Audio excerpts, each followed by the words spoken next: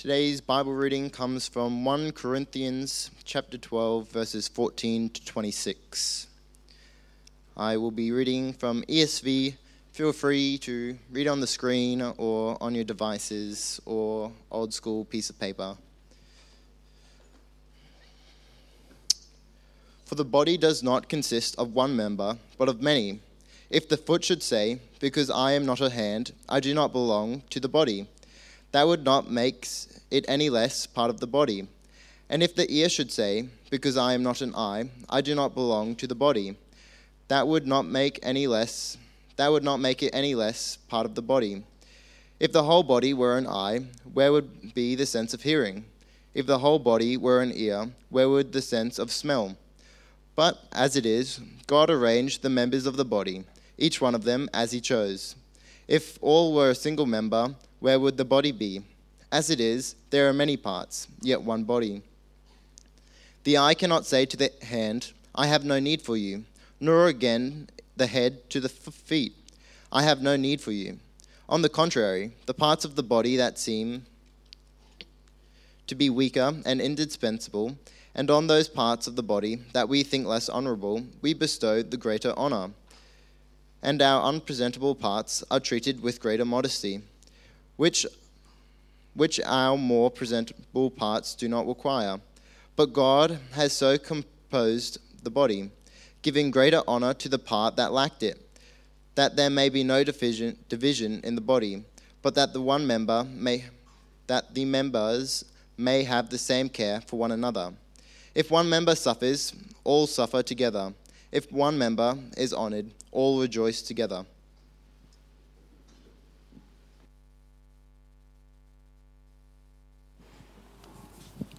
Good evening, everybody. I am Pastor Brennan. I'm delighted to be bringing the message to you this evening. I'm going to pray, and then we're going to talk about what it means to belong to the family of God. Let's pray. Father God, we thank you so much that you've gathered us here as a body of your people. We pray you open our hearts to what you have to say tonight and open up your word to our hearts. And we pray that in the name of your Son, Jesus Christ. Amen. So we've been going through in this evening series and discussing what it means to be a disciple and what disciples do, the fact that disciples give, disciples obey. And tonight we're talking about how disciples belong. And belong is an interesting word. It's got kind of a broad lexical range. It can mean quite a few things. My car belongs to me because I have absolute ownership over it and I can decide what happens to it. If I owned a dog, it would belong to me, but not in the same way as the car. There's an implied level of treatment there. If I didn't feed that dog, I would very quickly lose it to the RSPCA, and then it wouldn't belong to me anymore. My wife belongs to me, but not in the same way as a car or a pet. Her belonging to me is a description of one half of a relationship in which I also belong to her. And similar to the dog, if I did not feed her, she would be taken off me. And vice versa. And that mutual belonging has to be respected in both directions in a marriage, or it begins to warp and maybe collapse altogether. I don't belong to Australia, the country as such, but I belong to a group called the Australians, certainly. And belonging to that group implies that I do certain things. I tell people g'day, I throw shrimps on barbies. I have strong opinions of whether the sausage goes on the onion or the onion on the sausage. All of these things are somewhat negotiable about my Australianness, though, and I can only lose my specific belonging to that group under extremely specific circumstances. I have to start also belonging to another group, let's say Syrians, and then if I join ISIS and I start shooting at Australians and their allies, at that point Australia says, you know what, you no longer belong to the group of Australians. And there are things that I belong to that I cannot not belong to. I don't get that choice, and neither does anyone else. I belong to the category of guys who are under 5'7", and there's nothing I can do about that. No amount of hanging upside down changes it. I belong to the Cottam family, my family, in a way that could be denied to me a little bit if I push them away really hard, but in another way, that's with me, and I'm with them regardless of how much I displease them in some kind of scenario like that. And in a variety of ways, I belong to God. I am his creation, and I belong to him by right that way. I'm saved by him, and I belong to him by a grace that is only possible because of his efforts in saving me. And I'm a disciple of the Lord Jesus, by which I belong to him through a daily recommitment and a choice reaffirmed and reinforced by the work of the Holy Spirit in my life. And also a study of the ways that everyone belongs to God and to each other and to their country and their spouse and their church is a good one, a good investment of time to do, and one I recommend. But for now, we have to ask, in what way does a disciple necessarily belong? And how does belonging define a disciple of Jesus? Because it's possible to be a saved, believing child of God without really being a disciple.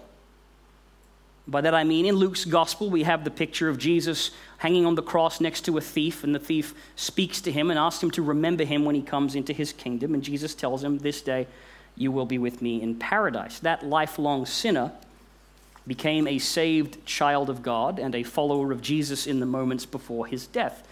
Is it fair to call him a disciple of Jesus? Not really. A disciple is someone who learns a set of disciplines, skills, practices on how to conduct themselves. Children of God are made by him when he forgives their sin. Disciples of Jesus Christ are made by disciples of Jesus Christ. Thus, Jesus' command to go forth into the world, making disciples of all nations. And this makes sense to us because we are social creatures in addition to being the individuals that we think of ourselves as most of the time. Part of what defines our lives as people is sliding back and forth on this human interaction scale between feeling lonely, I want to spend time with people, and had enough of people, I'd rather spend time without them. And in spite of the corporate messaging that we get about defining ourselves by a personal style apart from everyone else, expressing our individualism, expressing our independence, we all crave belonging and crave it pretty strongly. A teenager who feels disconnected from their family is liable to take on entirely new ways of speaking and dressing and acting to belong to another group.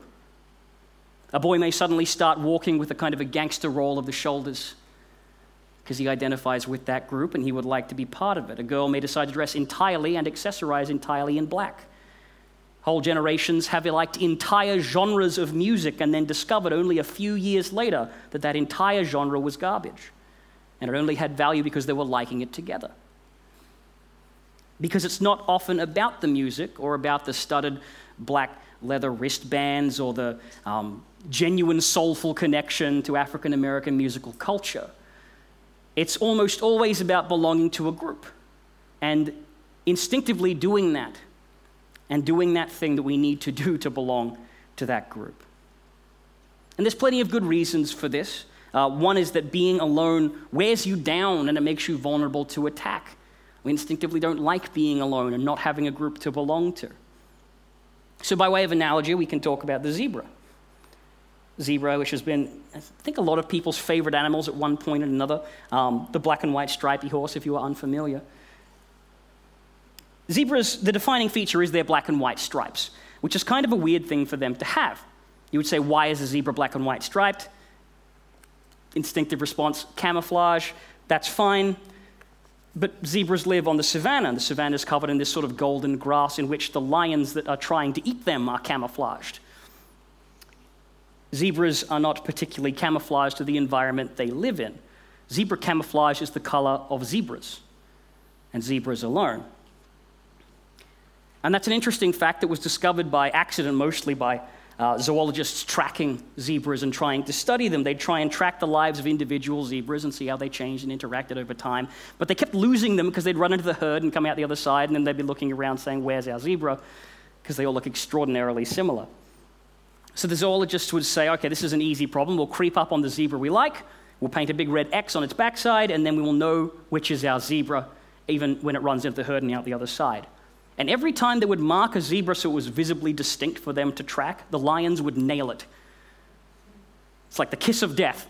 That is the end of that zebra. As soon as the lions are able to pick out that zebra from the herd and say, oh, that's a single individual zebra, they can organize a hunt around it and take it down, which must have been incredibly awkward for the zoologist who suggested that. For the zebra, being part of the herd is life and safety, and standing alone gets you killed. Now, that's not a perfect analogy, and I don't want to take it too far. Superficial things like tattoos and fashion sense aren't what makes a disciple of Jesus distinct from the world. It's the disciplines, it's the way of living like Jesus taught, which the world can look at and see and say there is something different about these people.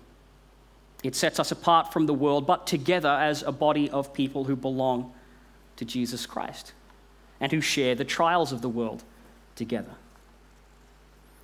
1 Peter chapter 5 tells us to be alert and of sober mind because your enemy, the devil, prowls around like a roaring lion looking for someone to devour.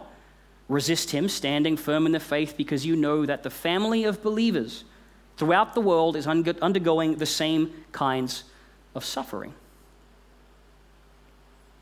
Now, the devil is the lion looking for someone to attack in this case. But enduring the world's challenges as part of the family of believers, that's just what enables us to resist him, in fact.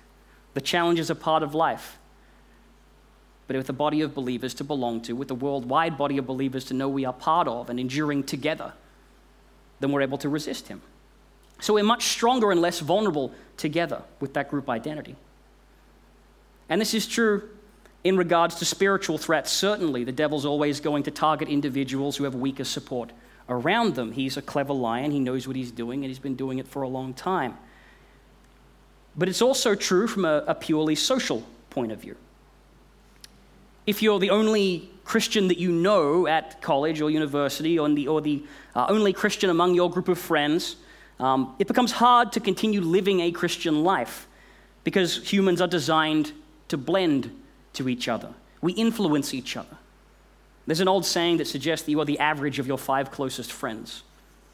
And that tends to be pretty true. I know it is in my case, I think, because I know I've got some pretty mellow friends, but I also have some fairly crazy friends, whose stories I will save for other times. But, and I guess I'm kind of halfway between that, and that works. But I know for a fact that for my crazy friends, I am their mellow friend. And their crazy friends are so crazy, I could not be friends with them.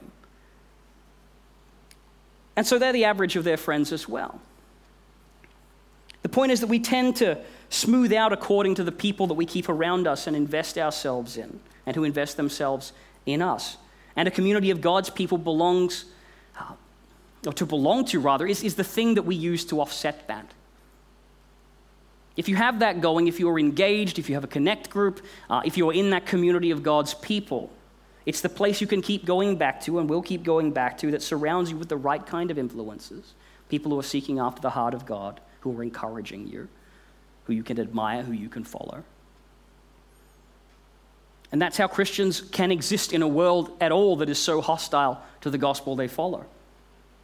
And so belonging to that faith community, that community of believers, that protects us from spiritual threats, it guards us against the kind of the social erosion that can happen in the life of a believer living alone in the world.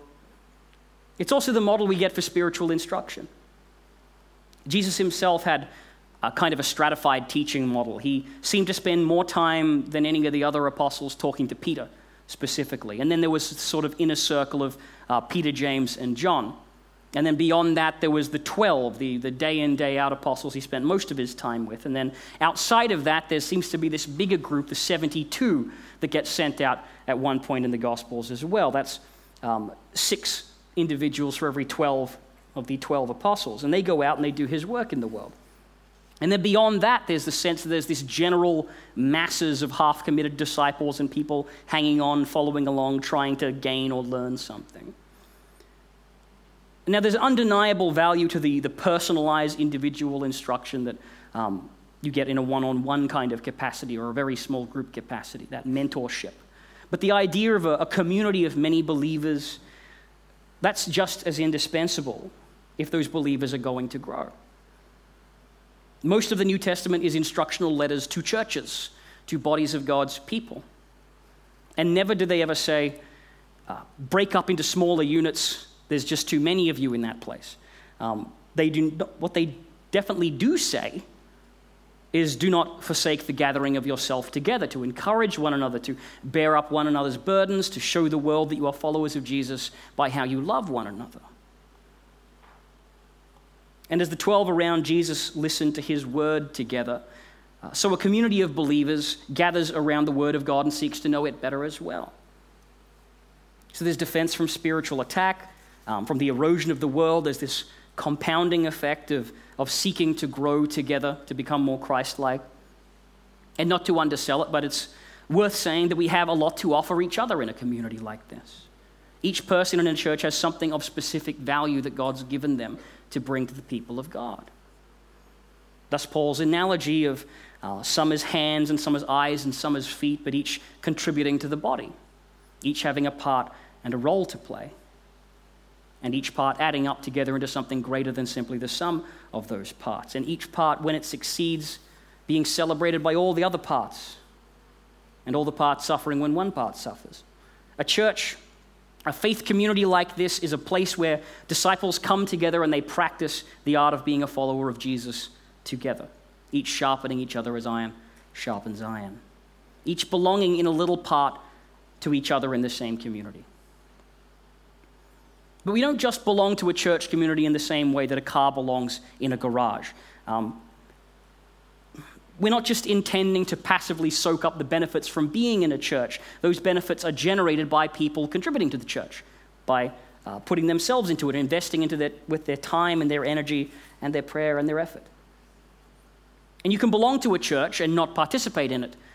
That can be done. It often is done. But to do so is to sort of drift along under the cover of the benefits provided by those who do participate, those who do give and those who do serve and those who operate in that general spirit of obedience and brotherliness and love that make a church a worthwhile place to go in the world.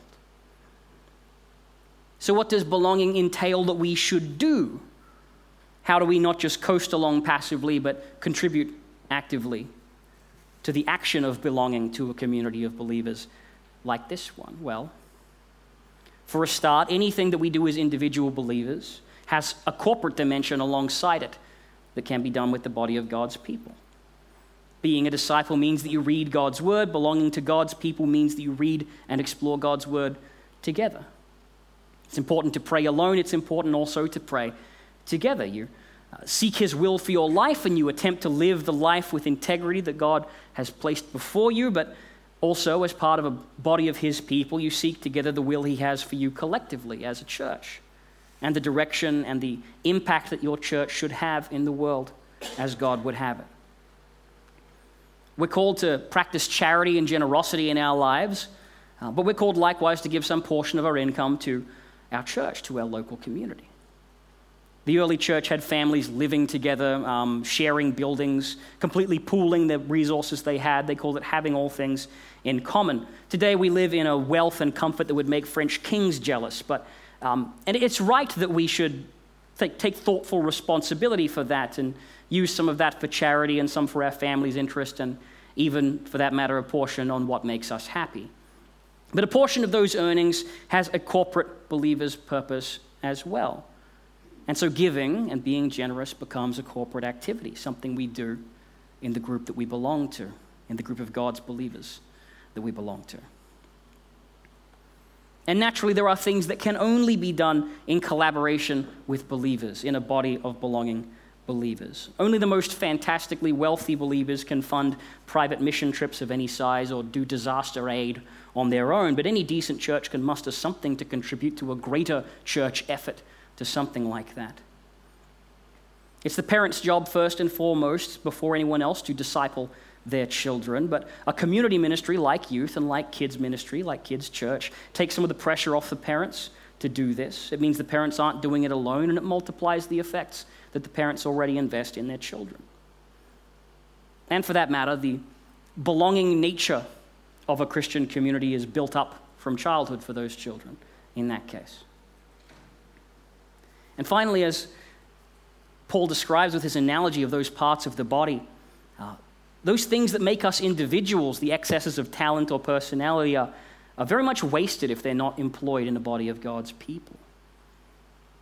In the context of the rest of the chapter of 12 of 1 Corinthians, Paul's talking about spiritual gifts. He gives a list of the manifestation of skill and miraculous powers, which the early churches were manifesting in great number, that were a sign of the Spirit working in them, the healing, the prophecy, the tongues, more mundane things like teaching. all exhaustive studies of these terms and what they mean specifically, that's valuable in their own right. But the general thrust of this idea is that disciples should belong to their community of believers. And it doesn't require a specific supernatural gift to do so. We are not required to look for our singular spiritual gifting and then once we find it, employ that exclusively in our service in our community of God. It's the whole broad spread of participation that we are called to do in the body of God's believers. Attending ministries that are relevant to you and helping provide ministries that are relevant to others. There are some specialized things that only some folk can do or some folk are gifted for, obviously. Don't volunteer to help catering if you habitually burn your own food, for example. But most things that can be done in a church and can be done as part of ministries are pretty straightforward, and you learn what you need to by participating. Kids ministry requires a willingness to be friendly and a little bit of patience, and everything else you get the joy of learning on the job. Youth ministry pretty much likewise. There's a cleaning roster if you can push a vacuum once every 3 months. These do not require a call beyond the general one to participate in the church and belong with God's people. And honestly, we don't even need a special conviction to know we should do those things. We tend to know if we are pouring ourselves into the ministry of our church or if we're just coasting along and benefiting from it. Really, the question is this: how do you think about your church? Because we don't think about our family as a group of people that we live with.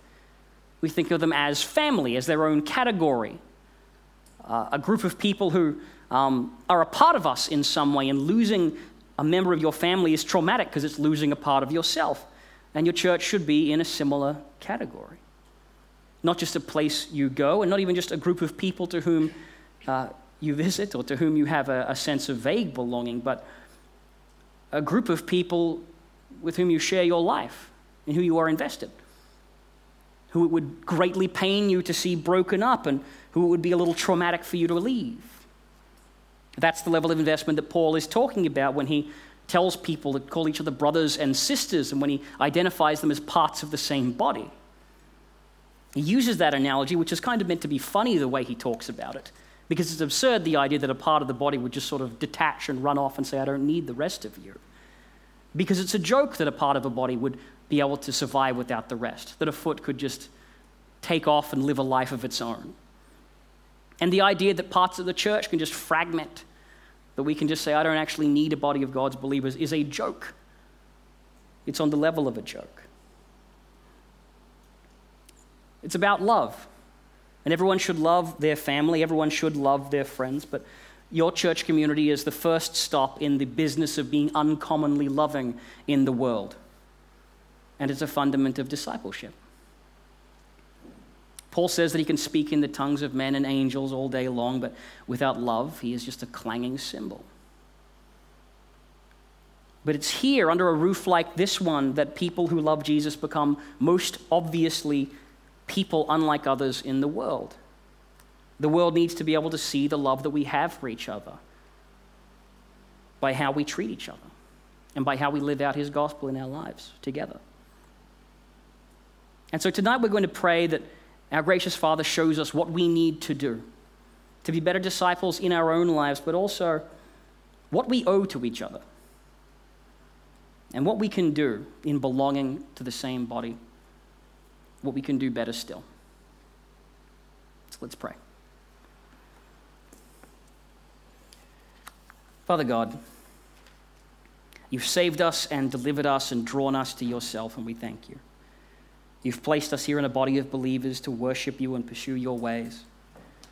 And we thank you, God, for all this. And we ask you now to help us to be not just the individuals you want us to be, but to be the collected people that you want us to be.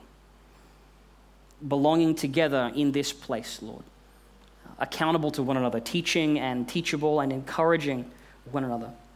Each of us playing our part to make something greater than the sum of those parts. Help us to never forget our duties to each other, Lord. And guide us and challenge us to grow in how we contribute to our faith community here at Sunnybank, just as you grow us in every aspect of our walk in discipleship with you. And we ask this in Jesus' precious name. Amen.